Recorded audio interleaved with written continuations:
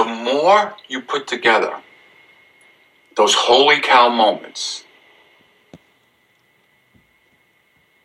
you can add them to your tape collection and have those constantly pounding in your mind, which is going to keep you in a depressive state, which is going to keep your self-esteem low, or the more you can choose to leverage it, the more you can choose to use their sickness, their meanness, their horrific cruelness to allow yourself to know the truth, that it wasn't you. Don't let them go into your tapes. Realize during those holy cow moments that it wasn't you and you're okay. And that's a breakthrough. It's not a big boom breakthrough. It's a little chisel at a time. I'm telling you this again because I'm going through this and this is what I'm experiencing.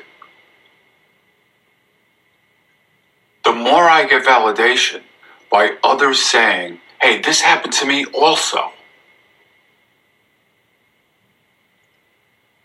the healthier I'm becoming. Hopefully, the rest of the therapeutic community can start picking up speed on this. But right now, we have peer-to-peer. We have conversations between ourselves. And with everything I am, I'm promising you, when you start having those holy cow moments, please be conscious of how it wasn't you.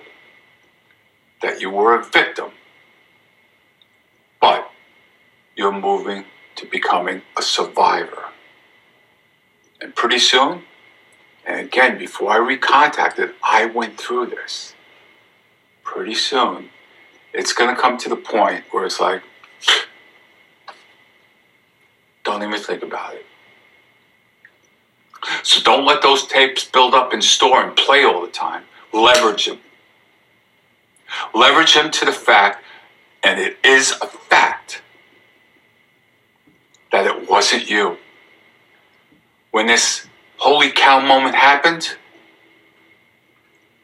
what was really going on had nothing to do with you and everything to do with the sickness of the narcissist.